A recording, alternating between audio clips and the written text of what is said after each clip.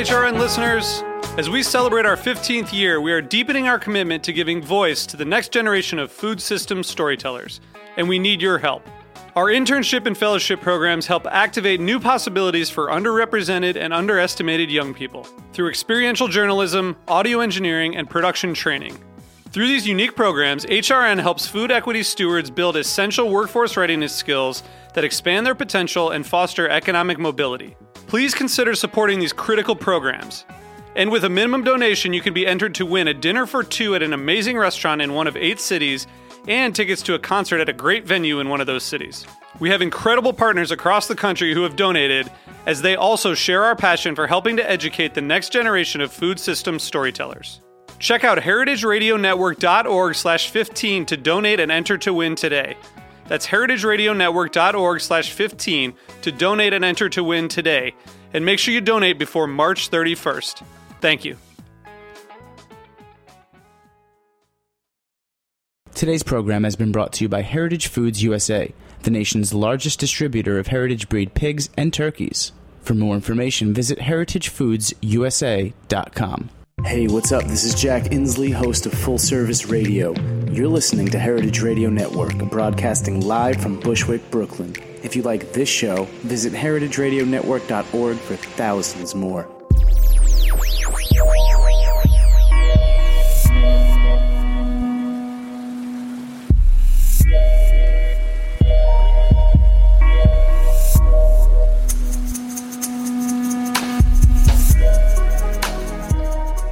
All right, thank you so much for tuning in to the Heritage Radio Network. We are coming to you, as always, live from the back of Roberta's Pizza here in Bushwick, Brooklyn. It's a lovely day. You have tuned into the Farm Report. I'm your host, Erin Fairbanks, and we are excited to welcome back to the Farm Report Sarah Teal of the Adirondack Grazers. Sarah, welcome to the show.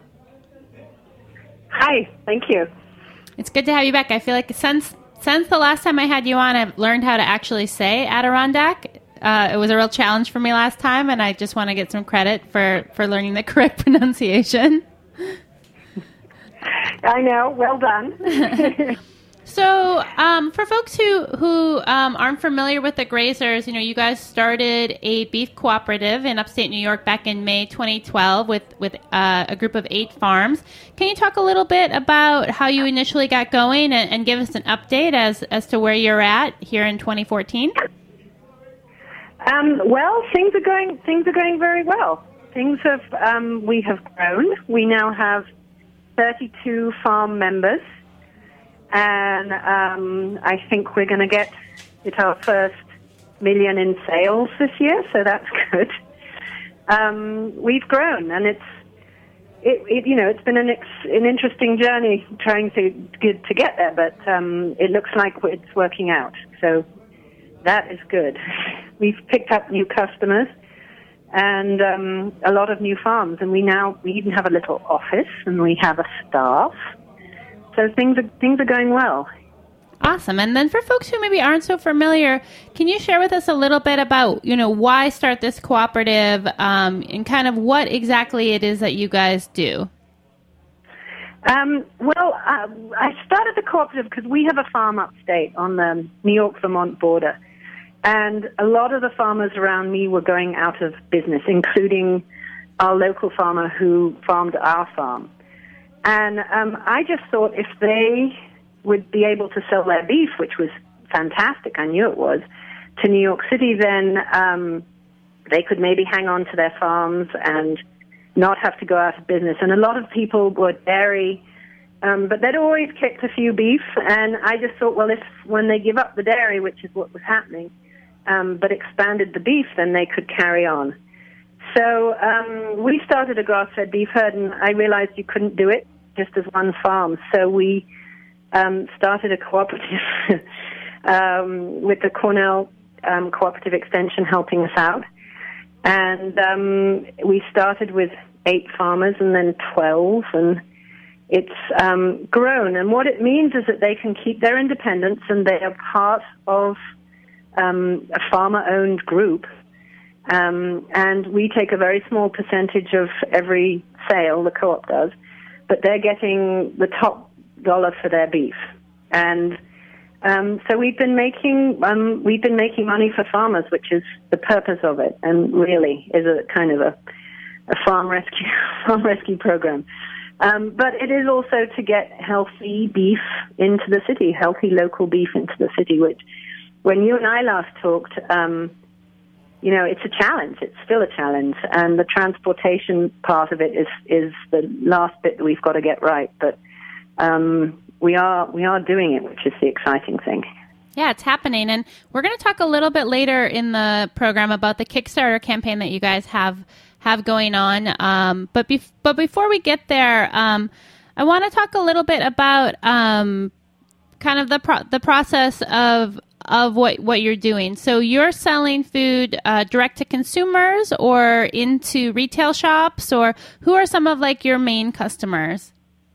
Well, luckily we sell to you guys, so we send down a whole animal to Emily at the Heritage Butcher Shop in Essex Street Market every other week. But our main and biggest customer right now is Fresh Direct. So we started with them in the fall. We started slow and sending a few animals, and we built it up to sending 10 beef every other week, and now we're on 10 a week. And that's been good because they, like you guys, they came out and they toured the farms and they inspected us, and we meet with them constantly, and we've been building a sort of slow program. And so they are, at this point, the largest customer, but we're also selling to Fleischers, which is fantastic, and Gramercy Tavern, which we love, and then to a market, one in Albany and one in Saratoga. We find that for us, the wholesale is what we can manage. If it comes to managing small pieces of beef for individual restaurants, we can't handle that. It's too much work. So we send also to a group called Main Street Wholesale in Farmingdale, and restaurants can order from them, and they get to worry about little pieces of beef and not us. So we couldn't handle it. Yeah, well, I mean, that's a lot. I think folks often forget how much of how large a head of beef is, but also how much of that ends up being, ground meat or bones or offal or other parts that you're not usually seeing on the menu in restaurants across, the city and across the country. With regards to the growth in farmers, that's really exciting to see that, you've grown from 8 initial farms to 32. And I wonder if you can tell us a little bit, on average, of what these farms look like. You had mentioned there's a lot of people transitioning out of the dairy industry into the beef industry. I'm just wondering if you can give us a little scope of or profile of your farmers, if they're typical, or maybe what's a typical group and maybe some of the atypical folks who are part of the co-op. Yeah. The nice thing about a co-op actually is that we can encompass any size farm because we're a group. So if we're sending 10 a week, we can either send 10 from one farm or 2 from here and 2 from here. So we have a variety of sizes. We have small herds. I guess the smallest are probably around about 40 or 50, because most are cow-calf operations, so they're enclosed herds, and that's good because we know exactly where everything's coming from. But then they go all the way up to, I suppose, the biggest herds are around about 300 or 400. And they vary. Most of them are farmer-owned and operated, which is the point. Some of them are have farm managers and are owned by, guys who might be working in the city. But there's just a few of those. But it's helpful to have those because they're often the larger herds, and that means that they can balance things out with the small ones. If we only had small farms, it would be very difficult to keep it all balanced. But we like a sort of range. Mainly what we're looking for is either farmers or farm managers who really understand soil and pasture management and the importance of their grass, and then the health of their animals and the genetics. So, and the breed. We're very concerned that they're using good breeds that are good on grass. So that's what we're looking for, and we don't really mind how big or small they are. Right. So you've established at some point some kind of basic criteria, so when someone approaches, you can kind of make a decision about whether or not they're going to be a good fit. Yes, and now the good thing we've always had very strong protocols, but now we have a young woman called Ashley Bridge who gets in the car and she goes off and visits everybody. And she knows exactly what she's looking for. She really is informed about all of this. She goes to all the conferences, the grass conferences, and she will go and visit the farm and take photographs, and she fills in a questionnaire, and then the board votes on whether to include them as a member, because we're trying very hard to keep the standards high and the consistency strong. So it's been important to have someone go out and visit. So that's what we do now. So I feel like there's no excuse for getting your feet on the ground. I mean, I definitely learned a ton when we were able to come up and visit a couple of the farms with you. Well, it's interesting that you talk about kind of the kind of benefits of having a diversity of farmers with regards to kind of size. And I think that's one thing that I find so interesting about, regional farm economies is that we need that diversity. You need kind of a multitude of players to kind of make things work. And you had touched on some of the other components that make your business work or not work. So in addition to the farmers, I'm assuming it's also kind of the slaughterhouses and processing facilities, and then transportation. So maybe starting with the slaughter facilities, can you talk a little bit about, as you guys have seen such an increase in the number of animals that you're processing, has there been the resource in the slaughter space? And do you continue to, if the answer is yes, does it seem like that's going to continue to be a space that's able to grow as you guys grow? Yeah, no, that's always the question. And we started with Eagle Bridge Custom Meats, and we have now a pretty solid relationship with those guys. We've spent a lot of time working together to work this out. And so we've been able to increase our slots with Eagle Bridge, which is great. And again, slow but sure. And they've increased their space and their freezer space. And so we've been growing as they've been growing. And that's the good thing about doing this, is that, you can grow if there's a consistency of market too. And then we're using New York Custom Processing in Bridgewater, which is bigger. And then there are some new ones opening up. So we've started relationships with there's a new one in Ticonderoga and different places. And then we're expanding into Vermont, so now we've been working with a slaughterhouse there. So in some senses, that's gotten better, because people have known now for a while that the lack of slaughterhouses is a problem, and they've been opening that up or expanding current ones. But the big problem is transportation, and that's my current obsession, is that there is no local system in place. So we were relying on regional access, and then they decided they weren't going to pick up at Eagle Bridge anymore. So that left us and the various other people stranded. And luckily, I think you guys know Mark from Fresh Connection, and so Mark jumped in, and he's been fantastic. But it slightly doesn't make sense. There needs to be a bigger, more cohesive local transportation system in place, and that's what we're working on next, is to get a hub going in Hunts Point for local meat, which there isn't right now. And so we're really going to try every angle. We're working with different groups, like the New York Economic Development Council and people, to put that piece in place. Because it is one of the things about local foods everywhere, that there isn't transportation. They're just used to big trucking companies. Yeah, and I think that's one of the interesting things about the co-op model, is that, you have one group with many voices. You guys have some weight behind you in those conversations as you look to legislators and policymakers. And the transportation issue being literally, you need someone to pick the meat up from the slaughter facility and deliver it to the city. I mean, it's not much more complicated than that.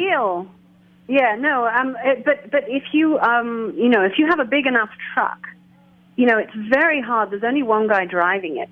And dropping, at Gramercy Tavern, the poor guy has to carry in these heavy, half a cow. Or he's coming to Emily at Essex Street Market. And you have to park that thing, carry everything in, and you're the only person. Hope that you don't get a ticket in the meantime, and try and find parking. And it's kind of crazy. It would make much more sense if we could, all of us, get together and create a hub in Hunts Point and have one big truck pick up from all the slaughterhouses, drop everything at a hub in Hunts Point, and then have Mark or someone from Fresh Connection pick it up and just do local runs. That would make more sense than what we're all trying to do individually right now. Yeah, I definitely spent a good year driving the truck from Flying Pig's farm down to the city and making.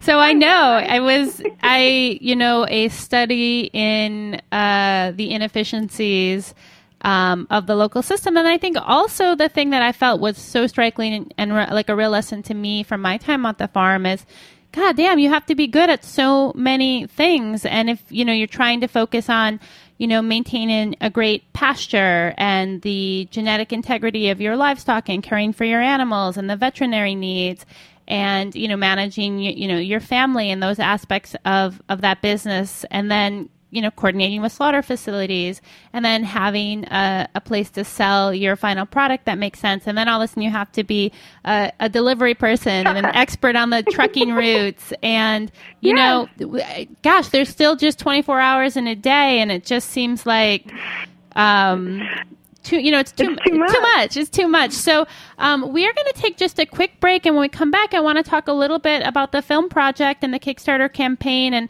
and I'm excited to hear a little bit more about that. So hang tight. You are listening to The Farm Report, and we'll be right back.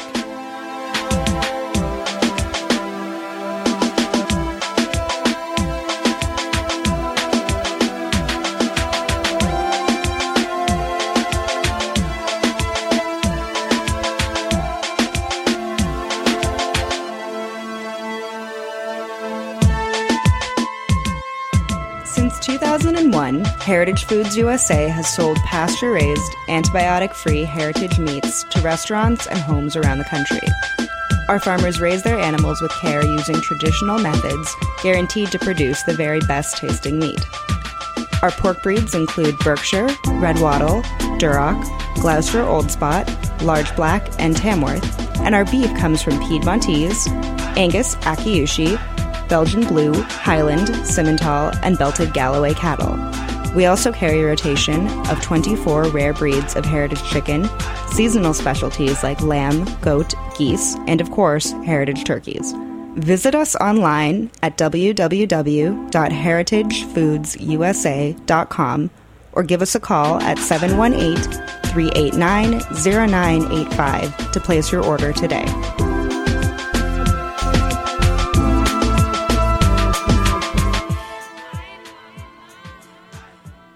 All right, we are back. You're listening to The Farm Report, and I'm your host, Erin Fairbanks. We are on the line with Sarah Teal of Adirondack Grazers.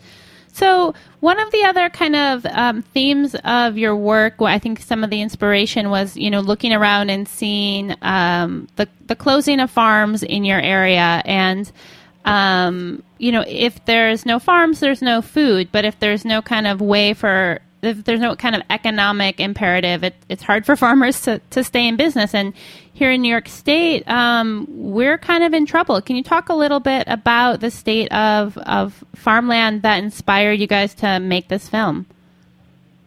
Yeah, no, we started filming with our farmers in the summer of 2012 because we thought it would be my friend Lisa Jackson, who's also she's an Emmy Award-winning documentary filmmaker, and so am I, and we thought, it would be fun to do little posts on the web so that customers could see exactly where their farm their beef was coming from, and you could look up the farm, and there'd be a little portrait of the farmers and their land and their cows. And then we realized that actually, especially the people who first started the Adirondack Grazers were a very fantastic and eccentric lot, and very, very different from each other. So we just kept filming. And then we realized that actually this is a small story that tells a much bigger story. And the bigger story is the loss of family farms, and it's a national story. It's an international story, actually. But New York State is losing a farm every 3 days. And it's scary. And we're looking at,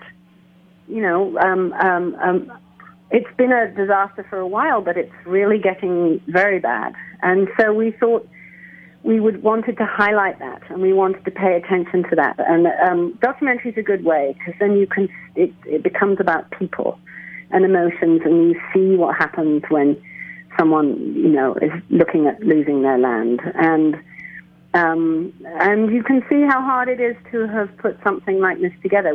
Everybody was so great. They didn't edit themselves. They just, there's plenty of fights that we filmed, because it's hard doing this. And they had some of them had their farms at stake. And, so we wanted to highlight some much bigger issues than just, a few New York farmers putting a talk together. And that's what's been happening. And I have never done Twitter before, or Kickstarter, but the Kickstarter's been amazing, because we wanted to raise a little bit to finish the film. But with it, we had this fantastic assistant called Amy Gaines, and Amy's been doing tweeting and tumbling and Facebooking, and she put the Kickstarter campaign together, and it's been fantastic. The number of people that have tweeted us out there. Michael Anthony started it off at Gramercy Tavern, and now Mario Batali and Mark Bittman did it the other day, which was fantastic. He has 430,000 followers from the New York Times. So I think it's been a way of raising a conversation about the loss of family farms in New York, but across the country. And for that purpose, it's been fantastic, the people that have been tweeting us. Yeah, well, kind of putting that storyline out there. Well, in the kind of trailer on the Kickstarter page, you talk a little bit about some numbers. I think correct me if I'm wrong, but 3.1 million acres of farmland in the state that's currently lying fallow, and then that a farm closes in New York State every 3 days. Did I get those right? Yep. It's 1.3 million acres that is being unused. So whenever people, like the head of Chipotle the other day was defending the fact he's buying grass-fed beef from Australia because he says there isn't enough around, which is ridiculous, because there is, and the capacity to grow is really there. If we just took over those 1.3 million former farm acres, and when a farm is out, the land turns back to scrub really quickly. In 2 years, it's kind of frightening. It goes back to scrub, and this is beautiful farmland, and it's a tragedy, because we are losing these family farms, and it's not going to be good for any of us. Yeah, when I think as we talked about in the first half of the show, there is a little bit of a domino effect at play here, that all of these farms, each individual farm is linked to this broader economy that keeps these other businesses in business. The tractor supply store and the feed store and the veterinary practices and slaughterhouses and delivery systems. And so, all of a sudden you're working back on so many different levels. I feel like things spin in a quick and kind of scary way. So one of the things that you outlined in the trailer for the film is that you're hoping that this film will be a tool for some advocacy work. And I'm wondering if you can kind of talk about, if you have your Sarah Teal and Lisa Jackson magic wand, who do you want to see this film, and what do you hope they're going to take away from it? Well, I just had a conversation with a woman from the Natural Resources Defense Council the other day, And they're working on the transportation issue. And she was like, oh, look, will you come and show it to the staff, and then we can arrange some screenings, because it will humanize the issue and it will make it much more vital for them. So, I would love to show it to groups like that. We are hopefully arranging a big transport summit with Representative Charles Gibson, who's the Republican congressman, but then also, Senator Kirsten Gillibrand people tweeted us out. So we want to get everyone together somehow, the politicians, the groups, groups like you, Heritage, who understand all these issues, Fresh Direct, a big part of this, to have a conversation about the capacity to grow, the capacity to bring money to upstate New York, to directly to farmers. We hope to double the size of the Adirondack Grazers next year. And that's, that would be $2 million into the economy in upstate New York, which is fantastic. And we need people to help and to understand that we need support, and we need transportation issues sorted out for us, and we need a hub at Hunts Point. And I just want to go around and hold screenings. Maybe we can do one at Roberta's. And just have everybody talk about it and understand that this is a problem, and we are going to lose these farms and then the farm communities, as you said, if we don't do something. And I think this is one way to do something. I think co-ops work quite well, actually, if you can get them together. And, we'd like to be a model for other people if they want to do it. We can hand on we're writing a how-to. We can hand on the information. But I just want to hold screenings all over the place. And we're having a screening at NOFA in January. That's an ideal. And, Lisa and I will be there, and some of the farmers will be there, and we can just talk about, together about how to solve this, how to keep families on farms. My big worry is some of the Wall Street people who are coming up and buying up farms. And that's, and then put farm managers in place, and that's fine. But the ideal is to keep families on farm and owning them. And I think, what you're talking about here isn't a grand charity project, Save the Farms, by donating. You're talking about really looking at doing some regional economic development, building infrastructure, building businesses. And as someone who grew up in quite a rural area, one of the frustrating aspects for myself, and I think many people from my community, was that it was a community that was dying. There wasn't opportunities for work if you wanted to stay. And I think that is like another factor that's bumping up all across rural America is employment. There's a huge need to be driving employment. And if you look at the ag sector, money spent in ag stays in the state. In the state, it has a really interesting multiplier effect. And I really want to hammer that point here, because I feel like often when we talk about helping farms and saving farms. This isn't. Yeah. I'm so glad you bring that up. This is not a charity case, and the film is not, some useless advocacy thing. It is because we are building a business, and we are bringing money into rural New York, and we are employing people, and then the farms in turn are growing and employing people. So no, this is a business. And the film is just a way, really, to, do a shout-out about the problem. But we do have the solution, or one of them. But so thank you for, this is a practical thing, not some kind of charity thing. Yeah, the Grazers is farmer-owned. It's not owned by me. It's not owned by anyone. It's owned by a group of people, a group of farmers. So it's definitely not charity. Well, it's to get them a decent price for what they do.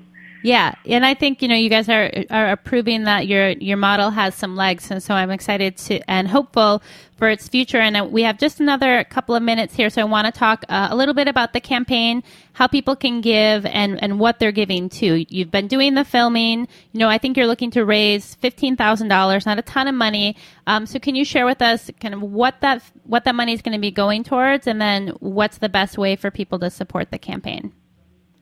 Yes, no. I think if you just go on Kickstarter and you look up Grazers Doc, and that's our Twitter handle at Grazers Doc, you can find the link.